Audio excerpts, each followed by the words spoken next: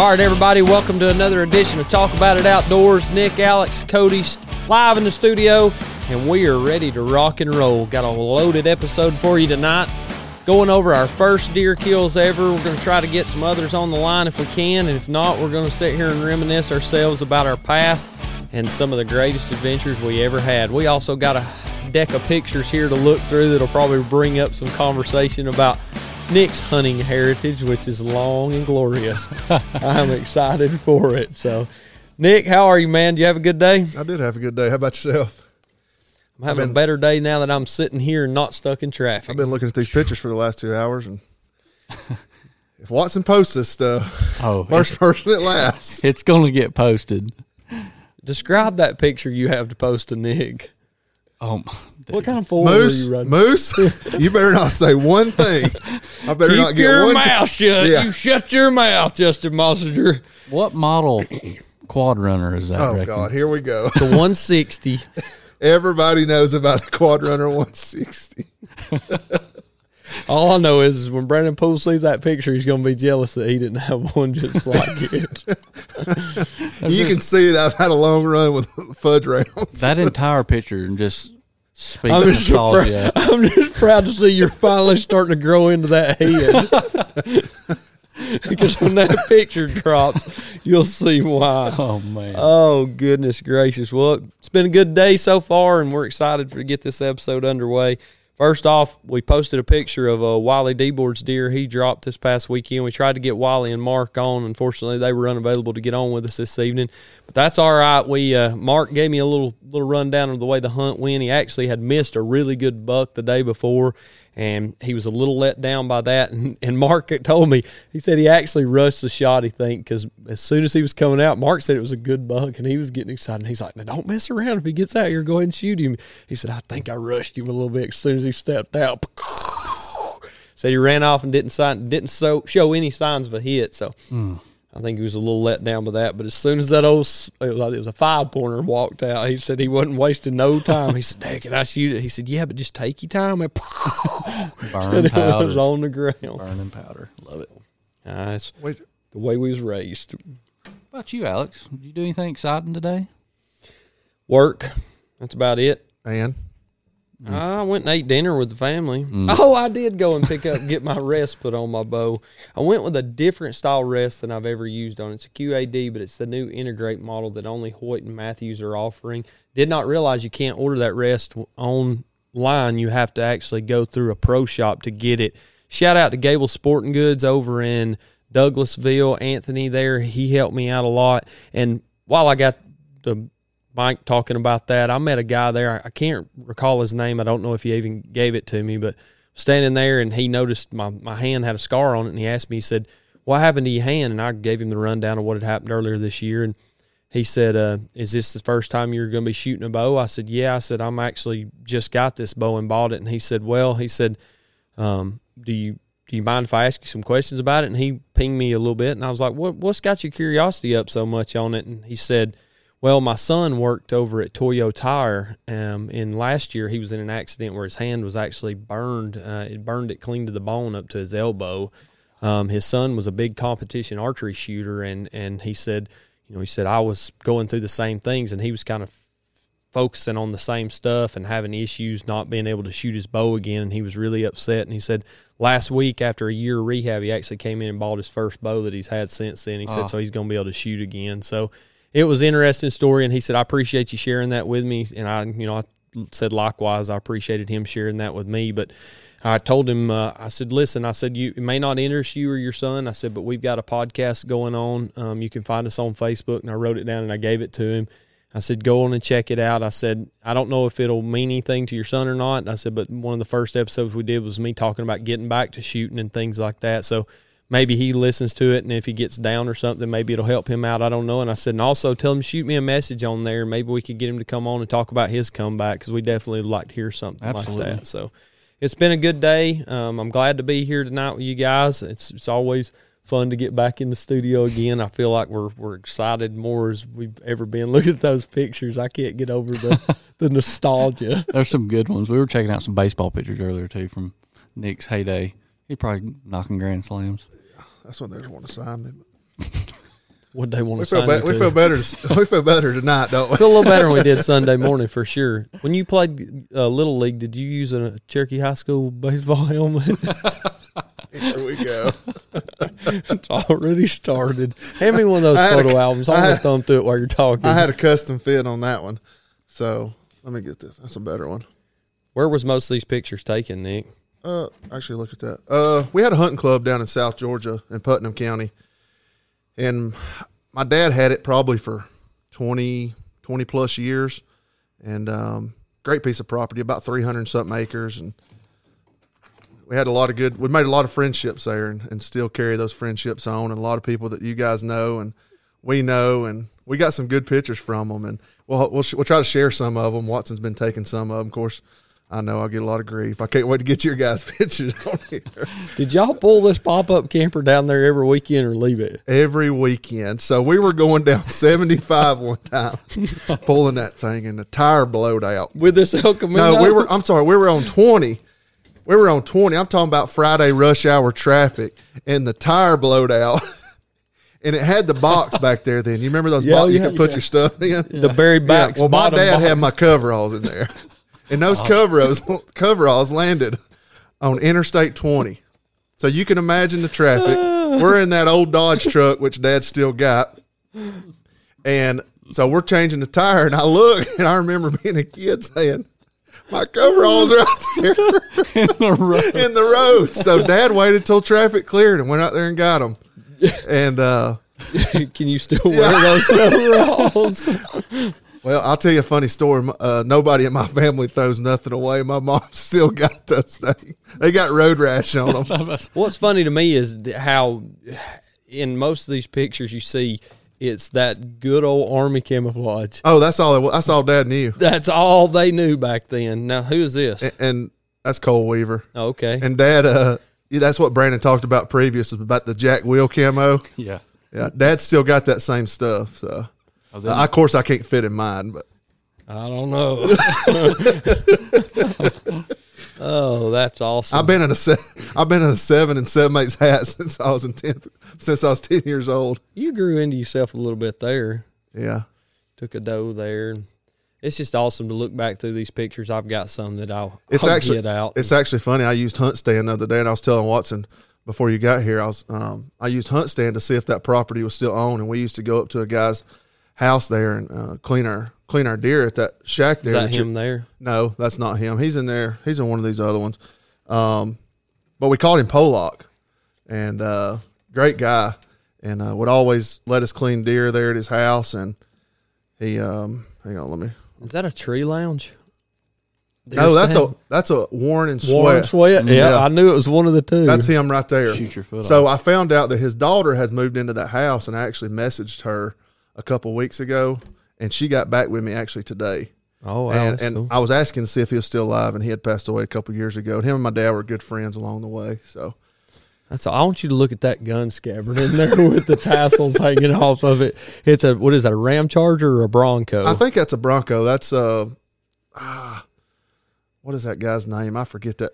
He's wearing a Miami Dolphins hat, it looks like, or no, that's some kind of car hat. He's got on a Ruger belt buckle, Wrangler blue jeans, boots that I would love to own to this day. There's pleated sidewalls in that Bronco, and he's got a gun rack in the side window of that Bronco with a leather tassel. Dave McGinney, that's his name. And my dad and him would make him sleep in that camper by himself because he snored so bad. He'd rattle the walls off of that little box. I know Dad and them could get on here and probably tell a lot more stories, but that's just some I remember. We hunted down there a long time, like I said. Well, Clayton, if you listen to this, you are the spitting image of your daddy, and he was a strapping young man back then with a what appears to be a magnificent 8-pointer from Putnam County. Was that it? That was Putnam County, yeah. And there's Brady Hill in there, and who is that? I know that's a Weaver boy because that's Cole in the background. Yeah. I don't know if that was his son or I can't remember which one he is. Yeah. It's pretty cool to look back through these pictures. And yeah. There's Nick with another doe. Boy, you was hammering some does back in the day, wasn't you, son? I think so. That's a meat hunting man. There's another one. Look what a stud. Goodness gracious. I like to know the story, and that picture of the quad runner, too. If you look in the back of that Dodge Ram, the hood's up. I guarantee the batteries out of that thing powering something in that camper. Oh, I'm sure. That or we were jumping. I don't know what we could have been jumping off. There ain't no telling what my dad was doing. But yeah, we pulled that camper down there. My dad still got that camper. It's just a frame now. Well, that trailer at the house you always give me a hard time about. We was in Big Ten, and I believe Mark Green gave Dad that camper. We tore the camper off of it and built that trailer when I was a kid. I won't ever forget it. Everybody makes fun of it because the tires are inside of the trailer. We built the trailer around it, and that's why it's so narrow axled, because it was built on an old pop-up camper frame. And that was a big thing back then. Oh, yeah. I remember we got one. It looks identical to this, and Dad still has it this day. It ain't been opened, and I don't know how long, because one of his boys, I don't remember if it was the oldest or the middle one, left it parked out after they'd went camping over at Robbie Hawthorne's, and a tree fell on it, and he always accused me, or one of them boys, I don't know if it was me or Bradley, it was me, I'll go ahead and admit it, left it parked out, and that tree limb, and it leaked while it was setting out, and it got water in there, and it ruined that old, that old press board countertops and stuff. Well, it ruined it, and it's set down there at Dad's. The tires just blowed off of it, and he's asked me half a dozen times if I want it, and I'm like, I don't want the camper. Trash it. I don't want that. I'm not pulling that anywhere. But when we got that camper, that was like the Taj Mahal. We went to West Point WMA in it camping one time. I will never forget this. We'd go down there and camp and squirrel hunt. Mike Terry and Burley Chester went with us, I believe, a time or two. And we went down there hunting, and I killed my first fox squirrel down there. I've got it mounted to this day. I was 10-year-old. I walked around down there, and there was another gentleman. I can't remember his name. He called me Rim Shot because I shot that fox squirrel. And I followed Dad so much and hunted down there so long with him. I was little. He had to carry me out of the woods that evening. I couldn't walk no more. I'd walk myself out. But I got my first fox squirrel there, and we slept in that camper down there. And it rained. I'll never forget. We went down there. This was a different time on a competition hunt. And Don Price was down there, and Ted Flowers was down there. And you probably know Ted. He works for the county. Him and Dad's big squirrel hunting buddies. But he was dreaming that night, and he was tossing and turning the next morning. Dad asked him what's wrong. He said, I was having nightmares about Don getting on to me for shooting them squirrels in the head. He wanted to eat the brains. He said, I was tossing and turning. He said, that's got to be rough. All kinds of, but those campers that was our home away from home. And I know Cody tent camped up until he's 26, 27 year old. I guess he got that. No, I'll tell you what. We bought a camper. Dad bought a camper back in, I don't know, I was probably 14 or 15. First camper we had was a pop-up camper. And we always camped on National Forest. Well, those roads were so rough, this is not a lie. Him and I believe Mike Ritchie helped. They put 4-inch blocks on that camper because it was scrubbing everywhere. Yeah, so they jacked up the camper to get it higher so that we could get in and out of those roads on National Forest and camp. That's hilarious. I can remember being in that pop-up camper, and man, when I was a kid, it'd be so cold in there, you just didn't want to get out of bed. And Dad he wouldn't have it any other way. And I'm glad he did, though, because now I get out of that thing. But I've slept in campers with Moose and Brandon before, and it'd be so cold, it'd be ice froze on the inside. But oh yeah, you run the stove or something to heat it, and you got to turn the stove off because everybody's worried about carbon monoxide and poison in a pop-up camper, and there's enough breeze coming through it to blow away your bed covers. Me and Brandon and Moose one time, we went down to Fishing Creek WMA, and we popped up a tent there, and we were cold, and we put that lantern in there. We got playing poker one night, and I took all their money, but that's another subject. and man, we woke up next morning. I remember rolling over, hitting the side of that tent. That ice just fell right off on our face. But those are good. Those are good days. I miss those days, but I don't miss those days as far as sleeping in campers like that. What I miss is the people that were involved in those moments. Because I know, like you and Cody, we've all had people that we've camped with over the years, and we've spent time with in the woods. Which I'm gonna get into a little bit of those guys when I talk about my deer tonight, but. Those people are what made the moments. It wasn't the tent camping or anything. And it made you appreciate nowadays the amenities we have as far as sleeping in a nice camper like Cody owns, or we're staying in a house, or some of these shanties or shacks that we've had over the years. I've spent many a night freezing my tail off in a tent, in a camper, or in a clapboard house down on the creek on Payne Creek. I froze my butt off. I'd sleep in my coveralls a lot of the times just because I'd be so cold. I won't ever forget one time down there at Big Ten, and for whatever reason, Uncle Wibburn had to sleep with the door open. It didn't matter how cold it was. We'd stay in that little box. It was basically like a freezer box because everything in there was frozen. You'd put the lantern on. Oh, that'll knock the chill off. And I'm like sitting there in my coveralls. And I had one of them Army sleeping bags that was supposed to be the greatest thing ever that you'd freeze to death with on the beach. And it wasn't worth a flip. But I got inside that sleeping bag in my coveralls, and we had 3 or 4 dogs down there. I got them dogs inside of that sleeping bag to try to keep warm. And I reckon I about smothered one of them because middle of the night, dog was digging at the covers. I mean, digging my leg, started chewing on me. And I got up, and I reckon I'd sweated. And I was pouring sweat, and I got up, and I thought, golly, it's cold. So I went outside, and, of course, there wasn't no fire at that time. And I just had to go back in there and suffer through the night. I mean, there wasn't no getting warm at that point. So as we said at the beginning of the show, we wanted to talk about our first deer kills tonight and the first time we were ever fortunate enough to take a deer. And so I don't care which one of you guys want to start off. Well, we need to roll into the open segment first, shooting you straight. We're gonna. Oh yeah. Let's cover that real Cody, quick. go Then ahead. we'll go into our stuff. Let me get this. So we pulled up. started a new thing on our social media platform, Facebook, where we would post. It's called Shooting It Straight, and basically what that is, that allows any of the listener out there or any of our followers that are on any social media to submit a question that they want to ask us. Now, it could be something hunting related. It could be something related to our life in general. It could be anything that you might want to ask us or ask someone else that's been on the show, and if it's a question that we can ping them back with, keep it, appropriate, of course, please, because we don't want to, we can't answer a question if it's bad, and I don't want anyone to do that. If you put it on there, it's just going to get deleted immediately because we're monitoring that page and we have people monitoring it with us. So please keep it appropriate, and it could be anything you want to ask us. And we may not get to all the questions, but we're going to try to get a couple, and we're trying to spend 3 to 5 minutes on it. Something like that. Well, we'll go through a couple of the questions, and Cody will propose a question. If it's something that he feels like he wants to answer, he can answer. Or if it's something that, you want to answer, or I will decide at that time. And we may take it. We may get some repeat questions. And if you've answered one that's repeated or whatever, don't hesitate to ask it. And if you want to ask it directly, if you say, "Hey, Nick, why did you do this? Why did you do that? Or why did you choose this route as opposed to another? Or Alex, why did you do this? Or why did you do that?" And it's just a way for us to interact a little bit better with our audience. And we appreciate everyone who's submitted thus far. So, and it's just opinion based. So don't. Yeah. If you ask me, don't don't ask for any factual information, because I can bedazzle you with brilliance, or I'll baffle you with bullshit. I'm gonna give you one way or the other. I can't guarantee you it's gonna be the right answer, but I'm gonna give you an answer. So that's right. Tommy Cooper asked a pretty unique question. He asked, "What's the worst hunting trip each of you guys have been on?" And I don't really consider any hunting trip I've ever been on bad or the worst. Or I think you have maybe trips that stand out in your mind that you were unsuccessful or you had a bunch of things go wrong.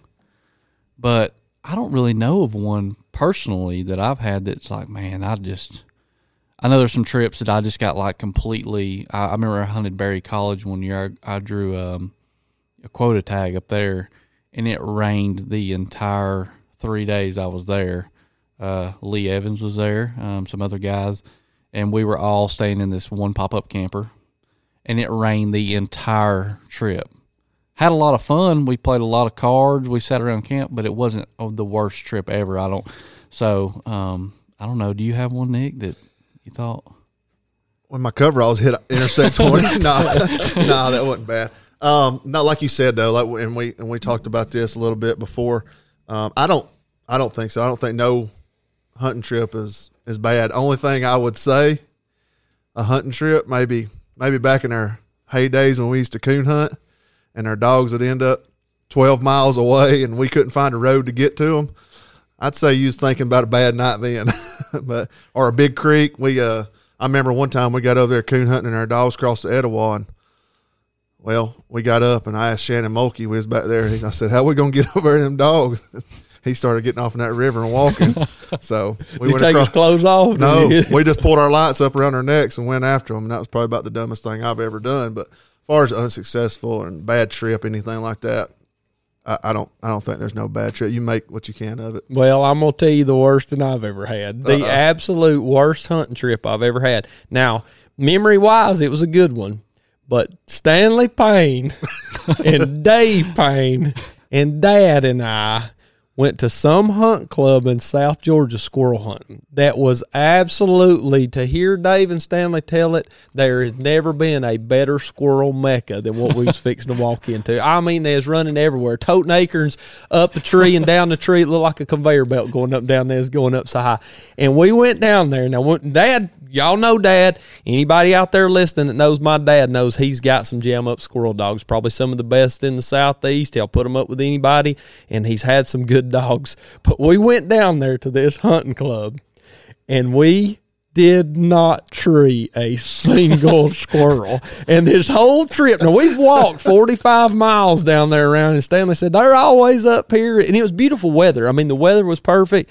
We did not tree a single squirrel. And long about dark, we was coming up on this flat there, and we're walking out through there, and, you know, we was kind of bummed out and everything. And Stanley was lingering kind of behind us. And I looked back up across the way, and I thought, oh, there comes a crow. And as that crow passed over my head, Stanley scattered it into 1,000 pieces like a feather pillar busted in the air. He said, well, we didn't get skunked. I got to shoot one time anyway. And we laughed about that the whole way home. So bad trip, good trip, indifferent. That's probably it. I won't say it's the worst trip I've ever had, because as you said, any hunting trip can't be worse or bad. But that one right there, it always resonated with me as a bad trip. So, well, I ain't trying to one up you, but when you said that, it made me think of something. My dad had this hunting club. He was in a hunting club, and this ain't been too many years ago, down in Grantville. I don't know how close. It must have been close to that place y'all squirrel hunted. But it was thick. He's like, man, there's rabbits everywhere. We loaded them dogs up, and I don't even think the dogs barked. And we hunted till about 2:00. And I don't even think we ever went back down there. I don't even think Dad ever went hunting back down there, deer hunting. We never went back down there to that place again, thank goodness. We gave my dad such a hard time, but no. But I think that was good. I think that's a good question. I mean, thanks, I think Tommy. you can make anything. I mean, you make it what you want. Yeah, right you got to find the best in anything. And Tommy, I appreciate that. Tommy's son is actually in Sawyer's class at school. Oh, okay. So that's how I got to know Tommy. He's a good fella, and his son is Sawyer. They enjoy each other at school. So Eric Richards on there popping off, wanting to know why I grew a mullet. It's because I did. I mentioned growing my hair out first, Eric. That's it. He's following his fearless leader. I'm just trying. Hold these microphones up better. Yeah. My son actually is what kind of started it all. He's 15. He dared me because he's got one, and so that's that. Eric, I've shaved my head for too many years. I've always kept it high and tight, and I wanted to be low and slow. Got me a new job where I didn't have to keep it as clean cut. So. Look at there. Is that Jeremy? Yeah. Jeremy had a mullet back in the day. Here he's holding some poor old dog by the collar. What is that van in the background? My mom used to drive one of those special needs vans. Okay. All right. Yeah. That's a nice van. Like to have that thing to camp in today. So what else you got? I got one more. Charles Wiggins, he was asking biggest keys to successfully kill big deer over and over, and Hunt with Alex Deboard. Hunt with Alex Deboard. That's why I partnered with him. No, I say stay after them. Get in the woods. Get in the woods. I don't care what anybody says. You cannot kill them. That old saying, can't kill them from the couch. I don't care what anybody says. If you put yourself in a place where big deer live, I don't care who you are, how you hunt, you are going to have an opportunity sooner or later if you're smart about it. Now, going in there and blowing it out with, the wrong type of scent on you or whatever it may be, everybody's got their own druthers about how they want to hunt it. My idea of killing a good deer is getting in the woods. Put yourself in the best position to kill it. And fortunately, I've been in the right place at the right time a few times. Put yourself in that right position. That's the key to it. There is no secret to that, in my opinion. Should we frame that before our next guest is? Oh, wow. There's Cody Mayo. Looking sleek. I don't know about sleek. He must be wearing one of your T-shirts. I was thinking that same thing. Neck stretched out, with a velvet spike. But Yeah, he big, said that. I big remember that spike. morning he killed that. He said that was his 11 pointer. That's Got any deodorant in that bag over there? Do you I need need a some? little bit. Got me stinking over there. I thought I smelled something. Nick, did you I know what I smell. what? Have you been hanging drywall down here or something? No. Phew, smell drywall mud. Oh, here we go. Watson I had some know. drywall mud earlier. Is that that gravy you was making? You seen that packet gravy? Dude, that gravy was so good. So Oh. good. I only make scratch gravy. I've never bought a packet of gravy in my life. Here we go. He even makes That's brown gravy from scratch. That's another podcast. Yeah. No, that's it. That's we had some more we might try to get to another time, but we'll roll on into Yeah. Well, thank y'all for all the Yeah, questions. absolutely. Well, let's give them a round of applause. Everybody submitting the question. We appreciate everybody turning in there, and we definitely look forward to that every week. And it may not be something we do every week. Yeah. What we are going to do is try to announce who's coming on the show. So if there's a question on Shooting It Straight that you want to propose to whoever it may be that's coming on in the future, it may be an individual that you're interested in, and you want to ask a question, go ahead and kick it over to us, and we'll ask them the question if we can. And Yeah, we got a couple more guys coming on for the next episode, so we can get a couple more questions in there and get different opinions. So get creative. Yeah, please do, and interact, because we like that stuff. We are still running the giveaway for the kids as of tonight at midnight. I believe it ends. Yep, ends the 16th. So ends tomorrow. So we got a lot of entries in there. So We're excited about giving that away for the Christmas time here. And then we So still got our other prize pack also that we're gonna get posted. that's up. going to be dropped tomorrow. So when you hear this episode, you'll probably see that giveaway posted as well. Yep, it's a good one. It's Yeah, it something is. that came from Iowa, so we're excited to give that away. So Watson, I'm gonna bounce back to you. Let's roll into your deer. You want to go into First my deer deer? hunt. I mean, open it how you want to. The year was 1994. I was 7 years old. So grew up hunting with my dad. Time out. Must have been a late 7-year-old, because your birthday's in November. No, my birthday's in February, Jack. Is my math wrong? You was born in 87, 87. so you're 6. Well, I was 7, so it might have been 95. Okay, continue. I was just, maybe your math is right. I'm 33. Four. I'll be 34 in February. I killed my first deer in '95 and I was 10. Yeah, and you're old. I was 7, for whatever it's worth. And I'd been hunting with my dad ever since I remember sitting in the deer stand. They had a club up in Dawson County, and I remember sitting in the deer stand and like a Teenage Mutant Ninja Turtle sleeping bag pulled up to my chest, trying to stay warm because I didn't have no good hunting clothes back then. It was just whatever we could find. What are you fidgeting with? Long-legged over- rascal, you're going to have to move the other side of the table. I got long legs, too. I can't keep them. I keep touching your Stretched feet. out, I thought I was son. that dog under here. Got 2 4-foot tables set together now. They're playing footsie. I got 36-inch legs. Me We're going too. to have to put you on opposite sides if y'all going to play footsie. But Teenage Mutant Ninja Turtle. grew up hunting with him up there and everywhere, all around North Georgia. But I was fortunate enough, we grew up in a place right there at the house where we had several places to hunt. And my dad, when I was 6, had built a tree house down in the woods behind their house, still there. And it's a big, nice tree house. Alex has hung out in it a few times. Got some rabbit tobacco down Shoot some there. rabbits back. I think I got green one time on that. And it's got bunk beds in it. I mean, it was nice. But it's got a couple windows in it, and our plan was to hunt out of it some too, because it overlooks a big hardwood bottom right there behind my parents' house. And I don't remember the exact day or whatever, but we were down there. It was rifle season, and I was 7, and Dad was actually laid out on one of them bunk beds. He's like, if you see something, holler at me, And I don't know if he was very optimistic we would see anything, but sure enough, 3 does come tromping down through the bottom, down, following the creek. And I got I was like, Dad, and he rattled up, threw his hat on, and got over to the window, and we were watching them, and I was waiting on the last one. Him and I had talked. He's like, there might be a buck following them, and so I waited on the last one. It was a big nanny doe.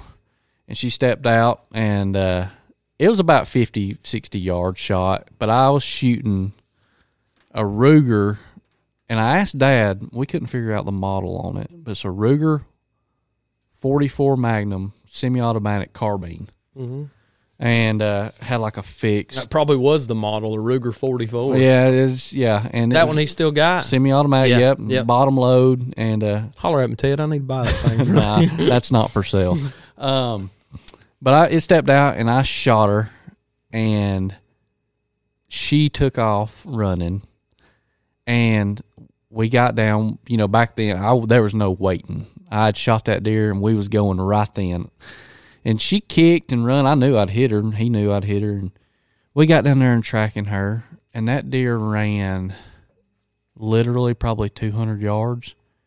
But she ended up about 35, 40 yards from where I shot her. She made a big circle, and we never saw her come back through. She was on the other side of some privet hedges, and we got over there to her, and I remember just being ecstatic. And we drove the truck around to my uncle's, because it was a lot closer to drag her, and we drug her up there and loaded her up, and I got a picture I'll drop of me holding her old skint head noggin up on the back of that probably 92 Toyota Tacoma pickup truck, and man, it was a good time. That was a memory I'll always It was right there at your house. Right there at the house. I mean, you can see my mom and dad's house from that tree house. I mean, and that was just the beginning of the deer that I had taken in that holler. I bet I've killed 24 deer. Caden's actually killed some deer in that same holler right there behind my mom and dad's. I'll still hunt out of that.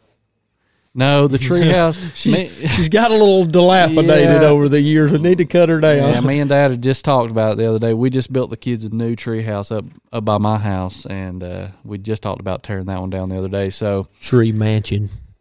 It's a tree house. Kids like it, but yeah, that one's out of service. So that was my first deer kill, and that kind of, I was already hooked, and but that just kind of solidified it for me, and that's what began the journey to where I am today. Now, Nick, your first deer kill was it with a bow?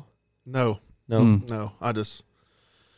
We was just talking about that earlier on that picture. Y'all was making fun of me with the 160. It wasn't far off from it, though. My first deer I killed it in 95, and I killed it at Blanton Bottoms Hunting Club across from Page & Sons. Mm-hmm. We used to be in that hunting club, and I can always remember, I didn't remember the year until earlier. I had to go find the old orange tag that's still on the horn, if you remember what I'm talking about. And I know some of the older listeners will. They used to give orange tags. They're about 7 inches long. And it would say, I should have took a picture of it. It would say the county. It would give you September, October, November, December. Season always ended before January. And it would give you the dates, the 1st to the 31st, and you punched it out. With a hole punch. Yeah. And then you took usually a bread tie or something, a piece of string, and tied it. So it's still on I'll call it a spike now, but I think then we called it a 3-pointer. It used to be if you could hang a ring on it, you could count it as a point. Hey, it's yours. Call it what you want. But now I think sets. Yeah, I think it's an inch. But I killed that. I always remember it. I killed it on 11/23, 1995. My dad's birthday is the 23rd of November, and it actually falled on Thanksgiving on that Thursday. So every now and then. So, yeah. And so we're sitting there, and Dad, back then, all Dad had was the Warren Sweat climbing stand. And if you've ever hunted out of one of those, you about drawed up every time you hunt out of one. They should no be teeth. No teeth. They're slick back. Slick, yeah. You better climb a pine tree, and that was about it. That's about the only thing you could get traction on. Yeah, you got in a hickory, you was on the ground. Yeah. So Dad would climb them, and like I said, I was 10, so I was sitting on the ground. Was Jack above you in that climbing stand? Oh, he was way up there. Oh, he was actually. Yeah, he and I sat on the ground underneath. Oh, okay. Yeah, and I was asleep. I'm going to admit it. I was asleep on the ground. I was laid back, and I had a 12 gauge with buckshot, and across the holler, I remember Dad, at one point, let me back up. At one point, I thought Dad was throwing something at me. A squirrel had fell out of the tree, so I'd fell back asleep, and I thought Dad was messing with me. So Dad started whistling at me Well, I thought he was whistling at me. Maybe he was whistling at me, but maybe he was whistling at the deer. The spike, 3-pointer, whatever you want to call it, was on the other side of the holler. For whatever reason, you know how them young bucks can be. They can be curious. He turned around. He walked right over, and I pumped him with the buckshot. He came to the whistle. Yep, he came to the whistle, and there I was, woke up. Give me an idea about how Jack was whistling, because I know he wasn't whistling quiet. Jack Will ain't never done nothing quiet. No. So yeah, that was a good morning. First bow kill though, since I guess Watts is gonna post a picture and make fun of it. Absolutely. I'm not making fun. That's got so much Americana. Everybody else will. That's nostalgia. I'll get on there. that. I'm taking every opportunity I can get. First bow kill I killed in '98, and back then we had bow season. So once bow season closed, that was it. It went right into rifle season, and that was before we even had primitive weapons. So I killed that. Killed it with a whitetail hunter. I see it. Yeah, I got it over here. Was it 5 foot axle to axle? And yeah, that was a memorable kill. I can remember walking back to camp holding that bow up in the air and screaming. And it was a spike also. So that was What county was that in? that was Putnam County. Putnam, down there at that club. Yep. Was it warm? I don't. You don't remember? He looked a little warm on that quad runner. I probably was. So, but that was a fun morning. And Let me ask you this. Now, on either one of those deer that you killed, did you field dress it yourself or did your dad do it for you? I think the excitement was so much I don't even remember. Yeah. And I tried to find pictures of the first deer I killed, and I kind of found one, but that one's getting posted yeah. too. I think Dad forgot to take the picture when we were out in the field. Just take a picture of the head. No, he just cut the horns off, and I'm holding them in the living room. I ain't got nothing but my boxers on. It's so Cover photo of the week. Ladies, be ready. It's a Lock sight up for, your wife. It's a sight for sore eyes. But Oh man. Gosh. That But was you know, back then when you was taking that picture of that deer, you didn't care what you had No, on. man, Take no. a picture. Take Yep. a picture. Yep. Probably. And they were all on 35 millimeter film. Yes. That's you right. could see how excited he was in that picture, just grinning ear to ear. It didn't matter. Shoot, And then that's no. the thing about it. Everybody puts this whole faith in, you know, I want to kill the biggest deer out there and I want to kill the most deer. I don't want to kill them all, but I want to kill the biggest and I want to kill the most. But I still get a lot of joy in seeing someone else take a deer of any size. And bouncing off of that, while we were in Iowa this year, we were on a drive, and there was two young boys and an older gentleman. I don't know their name. They had came and hunted with us. Never really deer hunted that much. I think the dad had, but the boys hadn't. And they shot a small 8-pointer, and I wasn't there, but they said the boy was tickled ecstatic. to death. Yeah. And they got this deer on this drive, and they had also shot another deer. And the deer ran off down in the creek bank, and Stoney, he actually went over there and found the deer and finished it off. And Stoney Brunson is one of the best people in the world you could ever want to meet. All the Brunson boys are, and Stoney's right there with him. He's as good-hearted as anyone out there. He wants to see, just like we do, other people enjoy it. He said when he walked over there, when he actually found the deer after trailing it for a bit, he said it's a nice buck. I mean, and Stoney killed the deer. Essentially, in the end, Stoney, he could have claimed the deer, but he saw the joy that those boys had gotten off of that other deer, and they came pulling down there, and they're like, he's like, where y'all going? He's like, we're going to load our deer up. He's like, well, y'all got one down here, and he's like, oh, we got that other one? He said, yeah. He said, well, we want to go see this buck. We're excited about it. He said, well, if y'all are excited about that one, he said, wait till you see this one. He said they walked down there to it, and he said the dad was just, he's like, that's the biggest buck I've ever seen in my life. Oh, my God. And that boy was the one that had shot it. That one of the young boys had said he was just ecstatic. Just, Man, I mean, he awesome. was pouring it out. And he said Stoney said, I'd give 10 of those away just to see that again. So shout out to Stoney on that one. I mean, he put a great hunt together for those guys. And that's one of those things that, you know, that we try to do as hunters together, you know, is make it better for somebody else. And those boys will never forget that. No. Yeah, that first buck I killed, a little spike up on National Forest, actually. that thing come running through there that morning, grunting, trying to make a scrape. And I don't know how I shot it. I was shaking so bad. And we were all so excited we got that thing back to camp. It was like 3-inch spikes. Barely legal, really. And, God, that thing, I got a picture of that, and I was just serious face, just so excited, trying to act all tough. Man, it was awesome. That was the first buck you got? Mm-hmm, first buck I got. I don't remember. I was probably 11 then. Hammered some does for years, but I didn't kill no bucks. I don't remember how old I was when I killed my first mountable buck. I do keep a journal though. Yeah, I've got one. I keep a journal. I don't have all the accurate dates. I think I have most of the years, but I keep a journal. I need to update it. I ain't looked back at it in a while, but yeah, I've got a photo album, but it doesn't have all the years and so forth. So I kind of have to guess on how skimp my head was that year. What'd you kill your first deer with, Alex? Bow? No?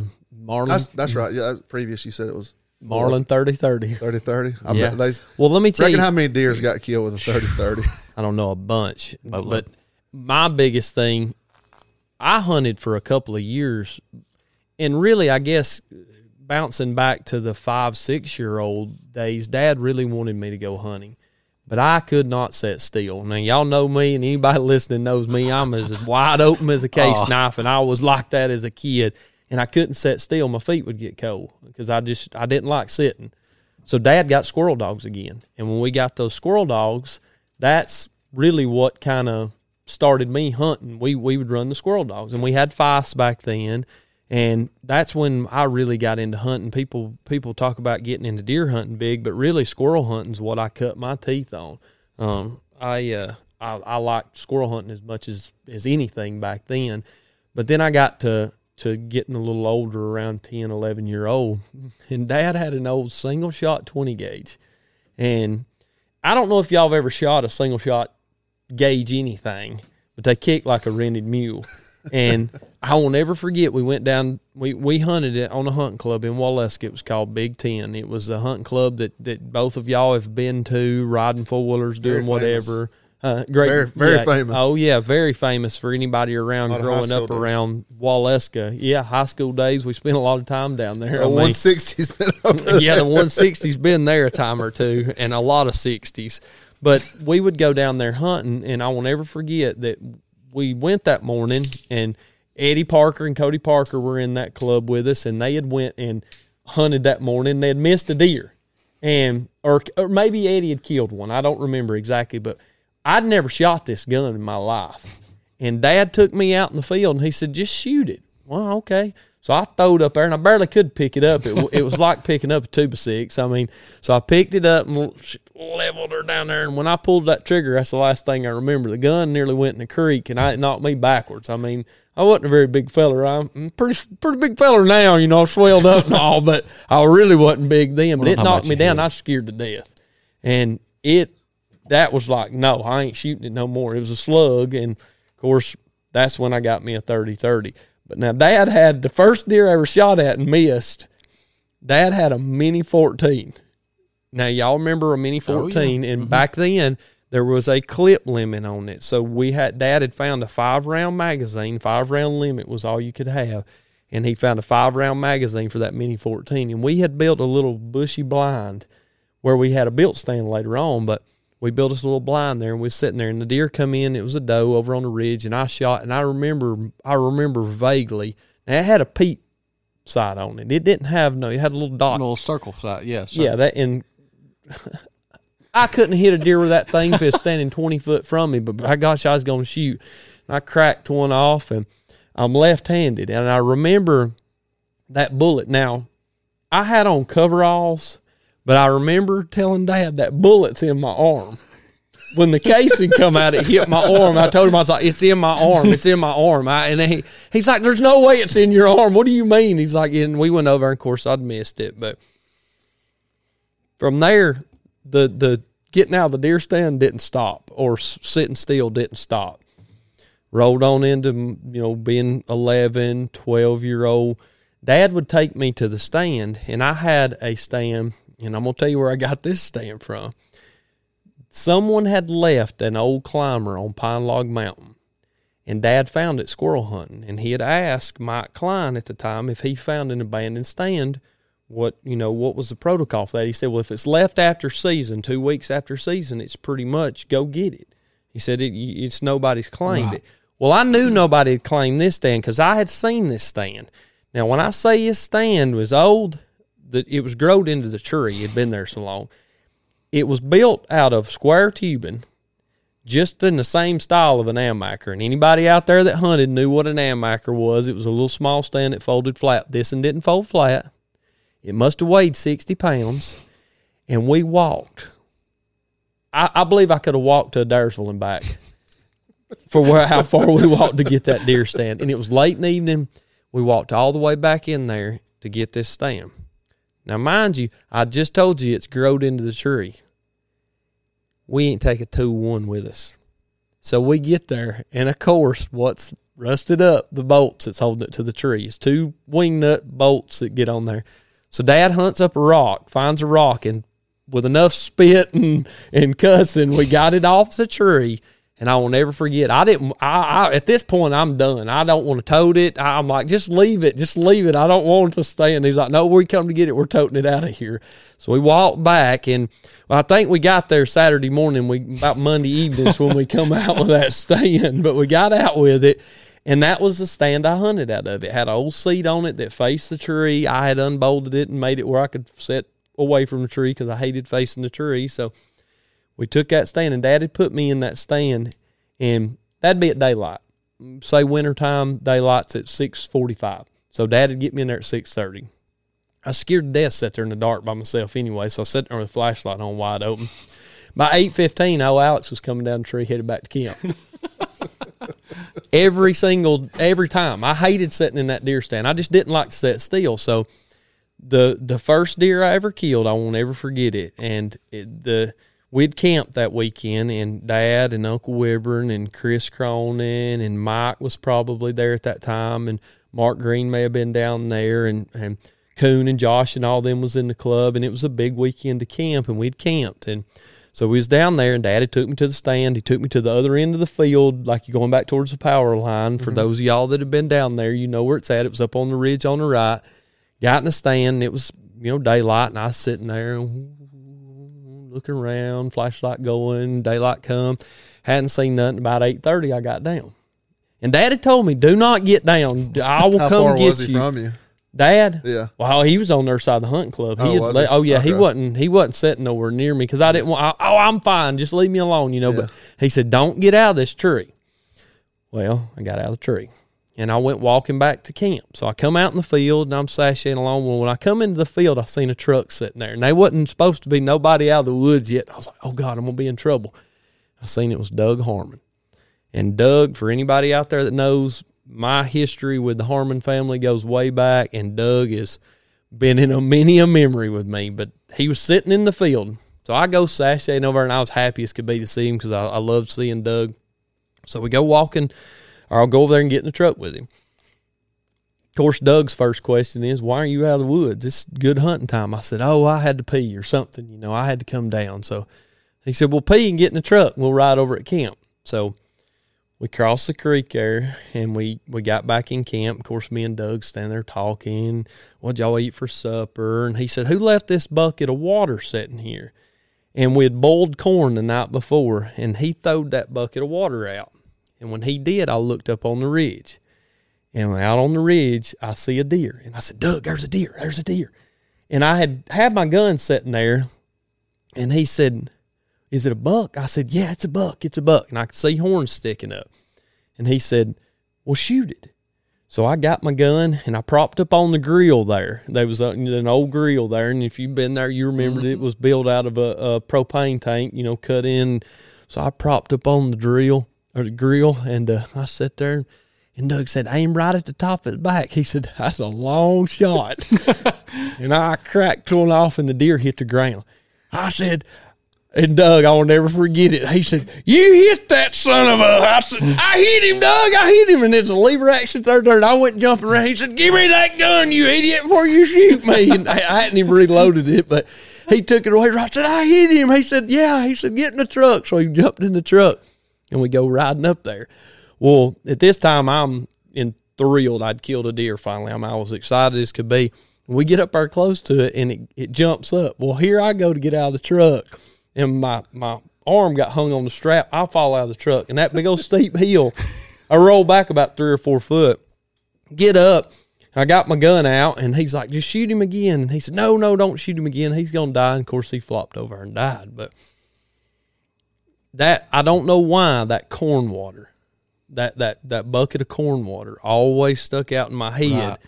Doug threw it down there, and that's when I looked and I seen the deer. And it was a 6-pointer. And, of course, we come back to camp, and there wasn't supposed to be no guests down there hunting. And we put it in the back of Doug's truck, and Uncle River come back, and we told him that Doug had killed it, and he was all in Doug's butt about it, just giving him a hard time, and he had killed it, and we told him it was me. But that was my first deer ever killing that one. And, of course, now Doug's gone on home and not with us anymore. And but I always remembered that hunt for that reason. And I can tell it 1,000 ways from Sunday, but we was in the middle of our deer camp, and that's where I killed my first deer at, was standing in camp with Doug there. So I'll always remember that. You still got the rack? Mm-hmm. There. That was meant to be. Yeah, we did a well, we attempted to do European mount on it. No, many people didn't do European mounts back then. And we didn't even know what that was, Yeah. and we didn't know you needed to skin the skin off of it. Yeah. We stuck it in an ant bed, and then we grabbed it out of the ant bed and stuck it in a tree, and it hung in that tree until the dogs drug it off, and I finally found it, but the skin's still on the head, and it's hard. It's like plastic on there now, and it's still hanging down there behind Dad's house on the shed where that's been. I'm 34, and so that was 22 years ago, and that's the year I got my first knife. That was for Christmas that year. I got my double-bladed case knife that anybody that's deer hunted with me has seen that knife. I've had that knife for 22 years, and I've skinned, they ain't no telling how many deer. And I know back then we was killing some deer, and Uncle Weber nail one, "Get it gutted, Bobber." That's what he called me, Bobber. Yeah. He'd say, "Get it gutted, Bobber." So I'd fold that old case knife out, and I'd go to work on it. And that's what I cleaned my deer with, was that case knife. So And that's good that you remember it so detailed like that. And I can't remember all the details as good as you can, or a lot of people can, but hopefully by talking about all this, and it made me want to go back and through all these pictures that we got laid out here, and hopefully, maybe somebody listening will go pick up some photos and bring back some old memories, or get in touch with somebody they used to hunt with, and maybe talk about an old story, next time they're at deer camp. And I can't wait to, I'd like to hear my dad's take on me killing that deer and him whistling at me, and me shooting that deer with a bow and all that stuff. So, well, it's funny too. I got here a little earlier, and Nick was going through pictures, and I just picked up some albums and was going through them too. And it's funny because Nick and I didn't know each other really well through high school and stuff, but he was showing me some pictures of Putnam County Hunting Club and stuff. And one of my best friends growing up, Brady Hill, and some of his family was in that club with you, and I never even knew that until we were talking. And we were looking at old baseball pictures, and some of the Blantons were on there. Teddy was the coach, and I'm gonna show Alex those before he leaves. Boyd Hill and all those guys, and it's fun to go back through those pictures. And yeah, it is. It's fun to see those memories and just see. But yeah, I do wish that I could remember in detail. Yeah, as good as like the little things, Yeah. Well, I can tell you that day I can remember, and I'm vividly remember, there's Old Blue, there's your truck, y'all was in the baseball parade. Yeah, I bought that thing brand new. And you still got it to this day. I still got it. That's I was awesome. telling Brandon the other day, and some people may believe me, some people won't, but Dad used to get me out of school, and that was some of the happiest times of my life, when Dad would check me out of school when I was a kid, and we'd load up and we'd head off to South Georgia. And there was one time when we rode in that thing, and it was me, Dad, Rick, and his son, Rusty. And I remember, it wasn't too cold, but Dad, them little beach chairs that sit low to the ground? Yeah. Dad set them things in the bed of that truck. That's where me and Rusty had a ride all the way to Putnam County. Oh my God. Yeah. You'd get locked up in a nowadays. We'd go straight to the jail. In a camp, was there any camper No, talk? wasn't no It was just camper, open? nut. Well, if you was against the cab, I don't expect We it were was too backed bad. up against the cab, packed in around with, back then you had to tote your water buckets and take your water from home and all yeah. that stuff. Yeah, you would be under the jail nowadays. You put your kid in the back, put him on the interstate, headed to Putnam County. Luckily it was probably a 2-hour ride or so, but that was good times, good memories. It was probably a 2-hour ride for sure in that low gear Rascal. Yeah, And that's the thing, Dad. The truck that I remember hunting in the most back then was a 1986 Dodge Ram 50, which I know Cody's seen the old Dodge. Yep. I don't know if you remember seeing it or not around, but that was the truck that we'd drive to Big Ten. And I didn't go to South Georgia hunting. We went to Big Ten and Shoal Creek. Those are the two places that we deer hunted at. I mean, we had that hunting club there, so. And we raised chickens. So growing up, they had to be close to the chicken houses. Right. Now, Dad and Uncle Wyvern would go to Warren and Truland and Hancock, and they would go to – but I wasn't big enough yet. I mean, I was still little, and they was going down there with some of their friends. And I remember Dad coming home with the first buck he ever mounted. I think he killed it in Warren County, and it was a nice 8-pointer. And I'd wanted Dad to kill one. Uncle Wyvern's been a hammer since way back. I mean, he's an old school hammer. He'd drop them on in a heartbeat. I mean, he's killed many a buck and killed some giants. I mean, to me, they're giants, but he's got them mounted. And I always looked at Uncle Wyvern as the one, the big buck killer. And I guess that horseshoe bounce, the guy I called it instead of Dad. But Dad, he had started getting to kill some, and I always remember as a kid getting to see him, and they'd haul him home from South Georgia, whole. They'd throw him in the bed of the truck, and they'd get home, we'd skin them there in the backyard, and I always enjoyed seeing them come home with those deer. That was always the highlight. I remember one time I had fed Teddy Rupskin. You remember Teddy Rupskin, that bear? That bear that you had to, yeah. It was a gift. We was kids. Yeah, it was a talking bear, and I had fed that thing SpaghettiOs and left it in my toy box, and it was full of ants. And Dad come home from South Georgia. I mean, he had to come home to that, and my room slapped full of ants from feeding Teddy Rupskin SpaghettiOs. But go ahead. No, sorry, I didn't mean to interrupt. But some of the greatest memories wasn't even the deer that I killed. I remember. I was actually talking to Nick about this today. My dad and some of his friends had a hunting club for the longest time up in Dawson County, actually off Steve Tate Road, and that land is now part of the Dawson Forest WMA. The guy that they were leasing it from got behind on his taxes, and back then my dad nor any of the guys in that club had the money to buy that land, and so the state took it. But I remember going up there camping. I would always hunt with my dad. I was never old enough to carry a gun or anything like that. And those were some of the best times at camp. Up there was Jimmy, Steve Hagan, and Alan Stiles, and Tony Pitts, and Jace Pitts. And I don't know if y'all know them, but just going up there and hanging out around camp. I mean, my dad, they killed some good deer up there. And God, that's what it's.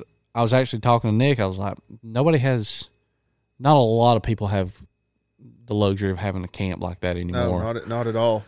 And I would say if we went back to that question about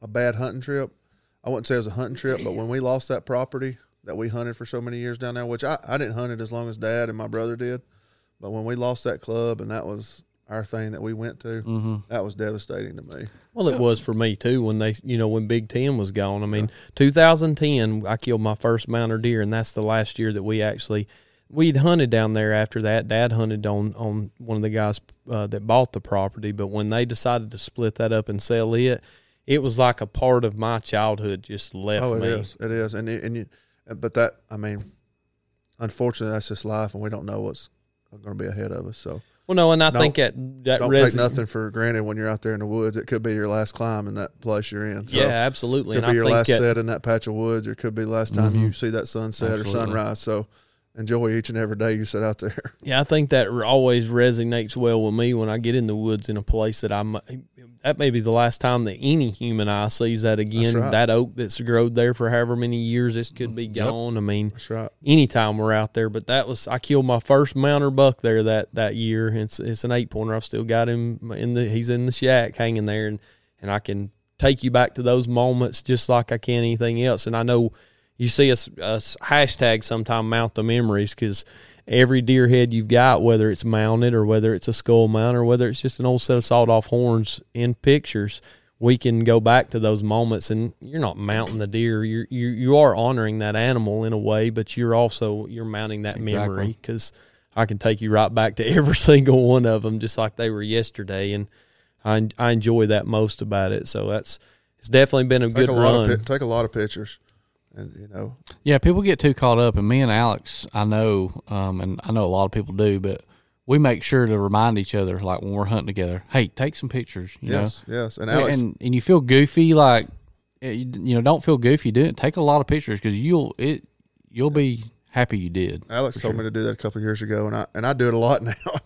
When we were up there and Brandon killed his deer, you done taking pictures, but just keep taking them. If they get mad at you, yeah, just look back at them. And that's yeah, I know they're just not just not used to it, but just enjoy it. Print them off. And well, there'll come a time, and unfortunately in this life we've all lost people that are near and dear to us, that you're going to only have those pictures one day. That's right. And it'll come back to you one day, and you can take a little bit of the sting away by looking at those pictures and thinking back on those memories, because I know I do. I mean, I look back at pictures sometimes and I'm like, at the time, was I really focused on the moment?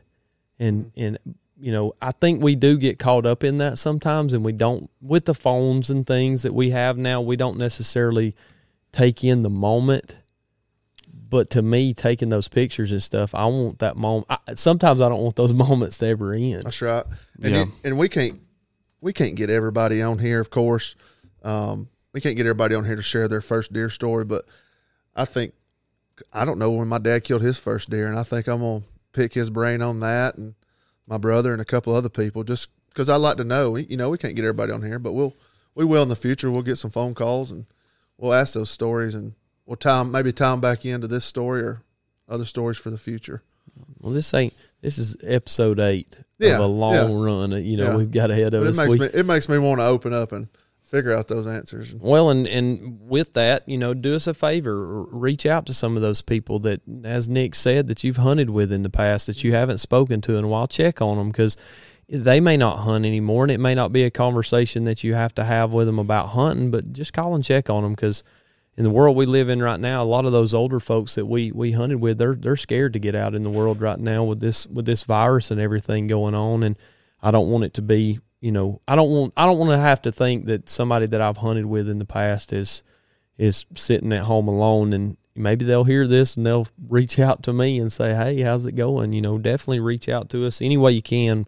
You can get me on any social media, Nick and Cody as well, and just reach out to us, or if you got a relative that you know that I used to hunt with, or Cody or Nick used to hunt with, hey, give Dad a call or whatever. Shoot those messages over and let us know, because we'd love to hear from them, and we definitely want to get them in better spirits. It may not necessarily be to get on the air and talk, but maybe we can just have a conversation. Well, you never know how much a phone call will change somebody's day, week, month, year. I mean, some people really don't hear from a lot of people, and I know I'm guilty of it, reaching out to people that, so definitely do that for sure.